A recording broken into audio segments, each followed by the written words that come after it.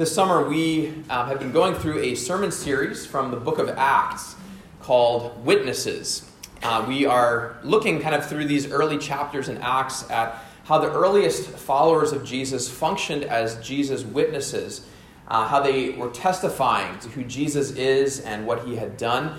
And so last Sunday, we looked at the beginning of Acts chapter 4, where two of Jesus' disciples, Peter and John, were arrested by the religious leaders in Jerusalem for speaking about Jesus, for being witnesses. We saw last week how they were willing to face that opposition and how they still had a confident and bold witness in the midst of that. They were released, we saw at the end of the passage last week, but they were commanded not to speak in Jesus' name any longer as they went home. So today we're going to pick up things to actually take a look at the rest of Acts chapter 4, where Peter and John return to the community of believers that they had been a part of. And we're going to see that the primary way, as they gather back together, Peter and John, just having gone through this experience, when they gather together with the other believers, the primary way they respond as a community to this opposition they were facing is through prayer. And this prayer that they pray, it empowers them to continue witnessing with boldness. And so my sermon title this morning is Empowering Prayer. We're going to look at how this prayer of these early believers empowered them as witnesses and how prayer can do the same for us as well in our lives today. So our text today is Acts chapter 4. I'll be reading verses 23 through 37. So hear the word of the Lord as we look at Acts chapter 4, beginning with verse 23. On their release, Peter and John went back to their own people and reported all that the chief priests and elders had said to them. When they heard this, they raised their voices together in prayer to God. "Sovereign Lord," they said, "you made the heaven and the earth and the sea and everything in them. You spoke by the Holy Spirit through the mouth of your servant, our father David. Why do the nations rage and the peoples plot in vain? The kings of the earth take their stand, and the rulers gather together against the Lord and against his anointed one. Indeed, Herod and Pontius Pilate met together with the Gentiles and the people of Israel in this city to conspire against your holy servant Jesus, whom you anointed. They did what your power and will had decided beforehand should happen. Now, Lord, consider their threats and enable your servants to speak your word with great boldness. Stretch out your hand to heal and perform miraculous signs and wonders through the name of your holy servant Jesus." After they prayed, the place where they were meeting was shaken, and they were all filled with the Holy Spirit and spoke the word of God boldly.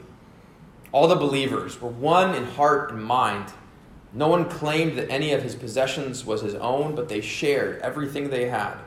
With great power, the apostles continued to testify to the resurrection of the Lord Jesus, and much grace was upon them all. There were no needy persons among them, for from time to time those who owned lands or houses sold them, brought the money from the sales and put it at the apostles' feet, and it was distributed to anyone as he had need. Joseph, a Levite from Cyprus, whom the apostles called Barnabas, which means son of encouragement, sold a field he owned and brought the money and put it at the apostles' feet. Let's pray. Lord, thank you again for your word to us as living and active. And as we look at this prayer that you led the apostles and the believers in Jerusalem to pray in the face of opposition, we pray that you'd speak to us through this prayer of how you are calling us into a similar prayer in our lives, Lord, individually and as a congregation. And shape us, Lord, through your word today. We pray this in Jesus' name. Amen. Before we look at this prayer that the believers pray in response to the opposition that they were facing, I want to start by looking at some common responses to adversity. The disciples, they were facing this kind of adversity, opposition in Jerusalem. And I wonder, when we face that in our lives, when we face difficulties in life, adversity, like Peter and John did from these religious leaders, how do we often respond to adversity? think one way that we often respond to adversity is to get discouraged and give up. When the Jerusalem leaders arrested Peter and John and told them to stop preaching or teaching in the name of Jesus, they could have done that. They could have responded that way. They could have said, it's not worth it getting arrested for this. We're just going to stick to ourselves. We'll have our church gatherings, but we're not going to preach about Jesus publicly because it seems like it's just going to cause too much trouble for us. When we face adversity, resistance, difficulties in life, it can get discouraging, right?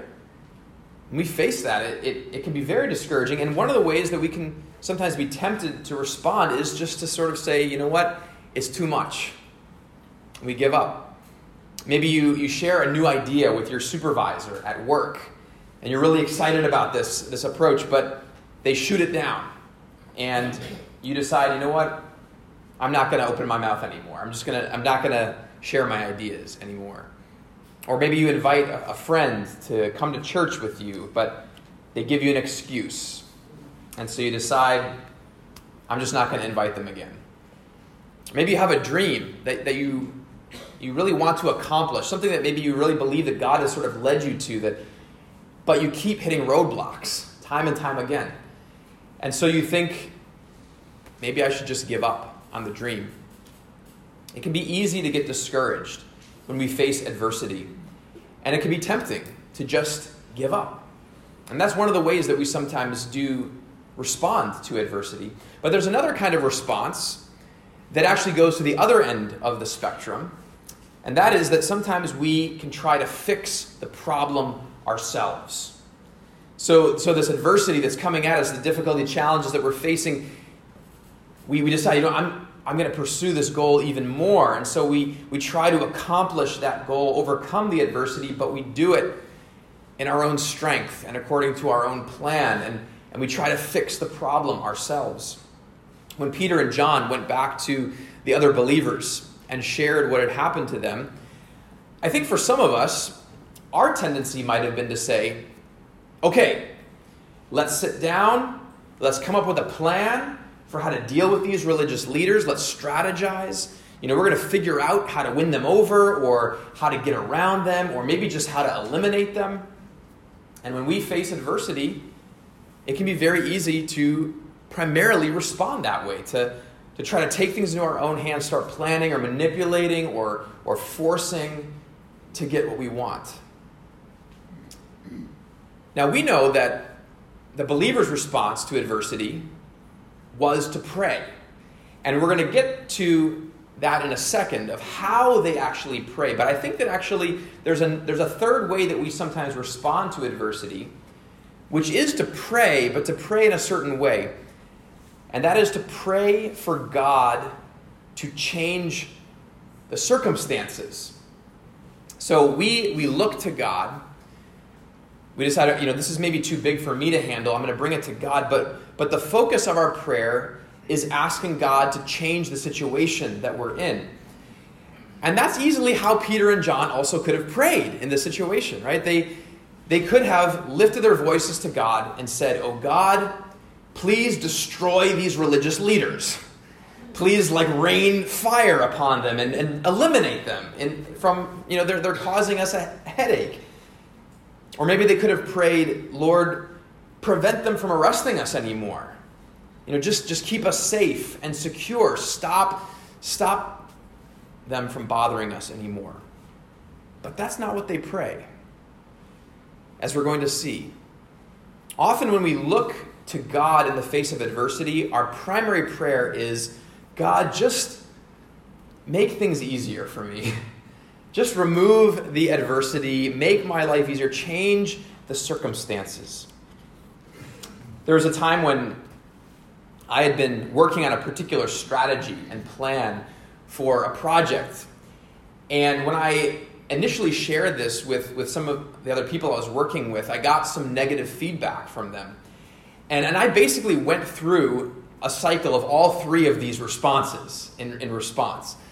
First I just felt discouraged and wondered, I should just give up on the idea. They don't like it, I'm just going to kind of forget about it. Then I just said, no. I'm not going to give up on this. I'm going to address every possible objection that they have preemptively. I'm going to strategize. I'm going to win people over. And that didn't work. Actually, it made them even more resistant. And so I finally just prayed, God, won't you just remove these obstacles? Please change their minds. I'm tired of facing resistance. Can't you just make my life easier? I think oftentimes when we face adversity in our lives, we can respond in these different ways. But in contrast to these three common responses to adversity, Peter, John, and the believers in Jerusalem show a very different response. Their response is praying for empowerment. Praying for empowerment. The heart of their prayer is found in verse 29, when they say this, "Now, Lord, consider their threats and enable your servants to speak your word with great boldness." Notice how this prayer that they pray contrasts with all three of those common responses to adversity that I mentioned. First, instead of giving up because of discouragement, these believers, they don't give up. Instead, they pray for boldness, for perseverance. So they don't give up, but they pray for boldness and perseverance. They pray that God would enable them to continue to speak God's word with boldness. We saw this last week that when Peter and John faced this initial opposition, they told the religious leaders they couldn't help but speak what they had seen and heard. There was no way that was going to be stopped. They were not going to give up in the face of adversity, but they also acknowledge that they can't do this on their own. And so they pray for boldness and perseverance. And that shows a contrast with that second response I mentioned earlier, because instead of trying to fix the problem themselves and try to start saying, we're going to strategize, we're going to figure this out, they instead turn to God, who has the power and is in control. So they acknowledge they can't handle this situation on their own, through their own power, through their own insight. In fact, they start their prayer by saying, "Sovereign Lord, you made the heaven and the earth and the sea and everything in them." They address God as sovereign Lord. The word that's translated there, it means master, ruler, the one who is in charge of everything. It's the one who's in control completely. And so they address God saying, "You're in control, God. We're not. We can't fix this on our own." But they also address him as the one who has made everything, who's made heaven and earth and the sea, who's made the entire universe. When you think about the fact that God is this creator, why in the world would you want to tackle a situation with our limited power and insight when you could turn to the one who has unlimited power, who has all wisdom, who has all strength, the one who spoke our universe into existence? Why would we try to fix it ourselves when we know the one who has all power? And finally, instead of asking God to just change their circumstances, the focus of their prayer instead is to ask God for the ability to face their circumstances. Again, notice they don't pray for God to remove the religious leaders or to keep them from facing any more opposition. They ask God instead to give them boldness in the face of opposition. In fact, in their prayer, they have this perspective that sometimes God actually brings opposition against us as a part of his plan. In verse 27, they say, "Indeed, Herod and Pontius Pilate met together with the Gentiles and the people of Israel in this city to conspire against your holy servant Jesus, whom you anointed." What they're saying there is that Jesus faced opposition as well. Incredible opposition. But then they go on to say in verse 28, they, meaning Herod, Pontius Pilate, the Gentiles, the religious leaders, they did what your power and will had decided beforehand should happen. So this opposition that Jesus faced, it was actually God's will and God's power that had determined it beforehand. God actually willed for Jesus to face that opposition. Why would he do that? Why would God will opposition against Jesus? Because it was through that opposition that Jesus saved the world, through his death on the cross. See, God had a bigger picture of what was happening in the opposition that Jesus faced. And so the disciples, as they look at the opposition that they are facing, they too believe that God had a purpose behind the opposition they were facing. And so the focus of their prayer is not trying to convince God to change their circumstances, to eliminate the opposition. Instead, their prayer is focused on asking God to empower them to face it, to face the opposition. In that situation I mentioned earlier, when I got some negative feedback on that strategy and plan that I had proposed, after trying all those 3 common responses to adversity, which didn't work at all, God finally led me to a place of submitting my plans to him. And I realized I couldn't force my plan. But I also didn't sense that God wanted me to just give up either. And yet he also didn't seem to be removing the obstacles. So what was I supposed to do? Right? I don't think I'm supposed to give up. I'm not supposed to force it, but I'm also still facing resistance. What am I supposed to do, God? What God was calling me to do was to lay that situation at his feet, to turn to him, to wait on his timing, to trust in his power and his will. And yet he wasn't wanting me to just be passive and do nothing either. Because as I began to pray in this different sort of way, praying, not just asking God to change the situation, but asking him to empower me to face the obstacles with perseverance, with boldness, God began to show me a path forward. And it was different from my original strategy and plan, although it was in line with some of the same goals. And eventually, those who had been critical of that original plan ended up embracing kind of the new revised approach, which was actually much better than my original plan. And so ironically, God used that opposition for his purposes. He used it to shape me through it. He used it to lead us to actually a much better plan than I had originally proposed. Don't you love when God does that? When he uses those opposition and he even uses it to accomplish something much greater than we could have imagined. So what happens as a result of this? What happens when these Jerusalem believers pray for empowerment?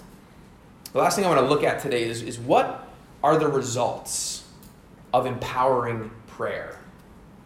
Well, the immediate result of their prayer is that things are shaken. The beginning of verse 31 says, after they prayed, the place where they were meeting was shaken. God heard them, and he answered them with dramatic effect.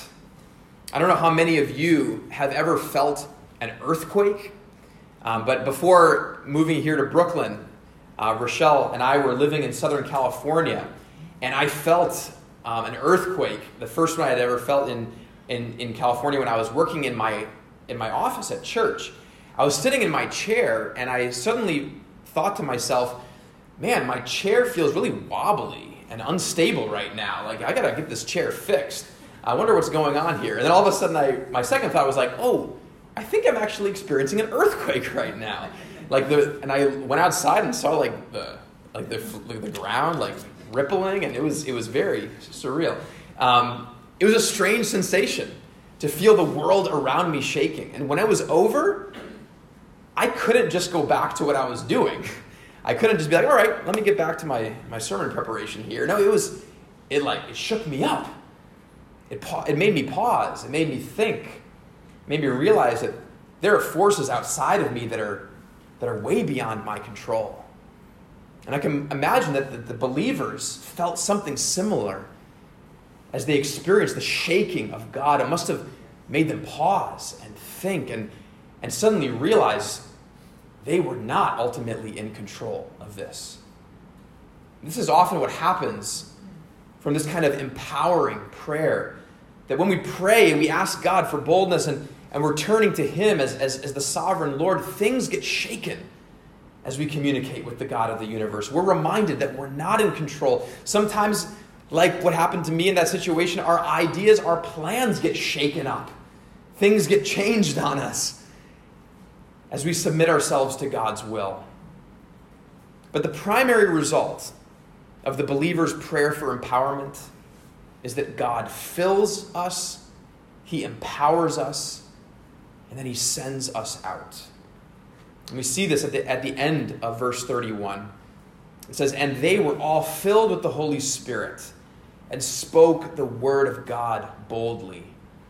God answers their prayer for empowerment. He fills them with the Holy Spirit.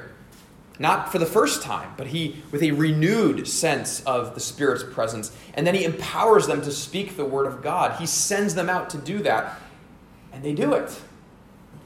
And God can do the same thing with us. He wants to do this in our individual lives. He wants to do that in our church. He wants to fill us and empower us and send us as His witnesses. And that happens when we pray. I think sometimes people pit prayer against action. Like prayer is an excuse not to act.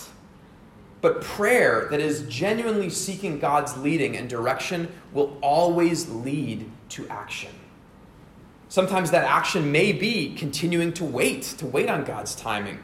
But it's an active, expectant waiting. And often when we pray about something, the Holy Spirit will prompt us to act in some way. I actually think that sometimes that's the reason that we don't want to pray. Because we're afraid that if we do, God may actually ask us to do something. He may actually ask us to be a part of His answer. But if He does, guess what? He will also give us what we need to do that. So I want to close our time this morning actually by leading us into a time of prayer. Into a time of prayer together. And I want to start by inviting us actually to confess the ways that we have failed to pray in this way. Because if we're honest, I think all of us, we can see ourselves in those other responses in ways that we have not really given some situations to God and invited Him. So I want to just ask you to think about this. Is there a situation in your life where you've maybe given up on something that God has called you to, rather than asking Him for boldness and perseverance in that?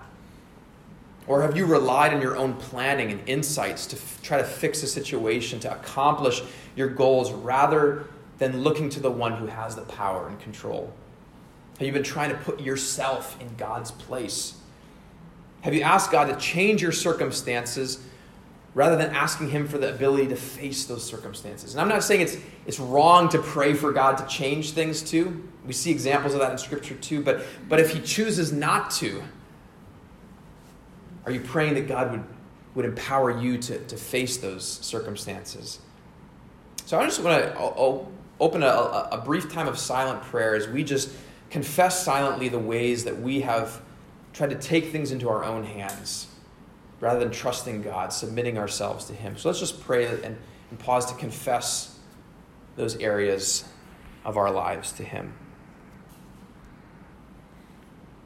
Brothers and sisters, as your heads are bowed, as you're praying before our God, I want to proclaim to you the gospel, that our God is merciful and gracious, and that Jesus has taken all of your sin and your failure, and He has paid for it in full on the cross. As we said, Jesus paid it all. He has paid for those sins. He has forgiven you and declared you righteous in His sight through Christ. And so now I want to invite us to pray for empowerment. To pray that God would empower us to face the obstacles opposition that you might be facing right now? How is God calling you to be a witness to people in your life, to your coworkers and your neighbors, to the people in this neighborhood? Acknowledge your fears, your weaknesses, your insecurities. And then join me as I pray the prayer that those disciples prayed. Sovereign Lord, you made the heaven and the earth and the sea and everything in them. Lord, you are sovereign. You are creator. You're the one who has all the power, all the glory. And so we look to you in whatever situation that we are facing, as you are the one, God, who has the power. And so now, Lord, as we pray with those early believers, enable your servants to speak your word with great boldness. Empower us, Lord, to face whatever opposition we may be dealing with. Shake this place. Shake us. Fill us with your Holy Spirit. Empower us to speak your word boldly. Empower us to live our lives as those early believers did, as we saw in this passage of gathering together, sharing what they had with one another, that our community would look different to the people around us, that we would be a witness through our actions and our words, and that you would empower us with great boldness to bring this good news to people who desperately need it. Fill us, empower us, shake us, and send us, Lord. We pray this in Jesus' name. Amen.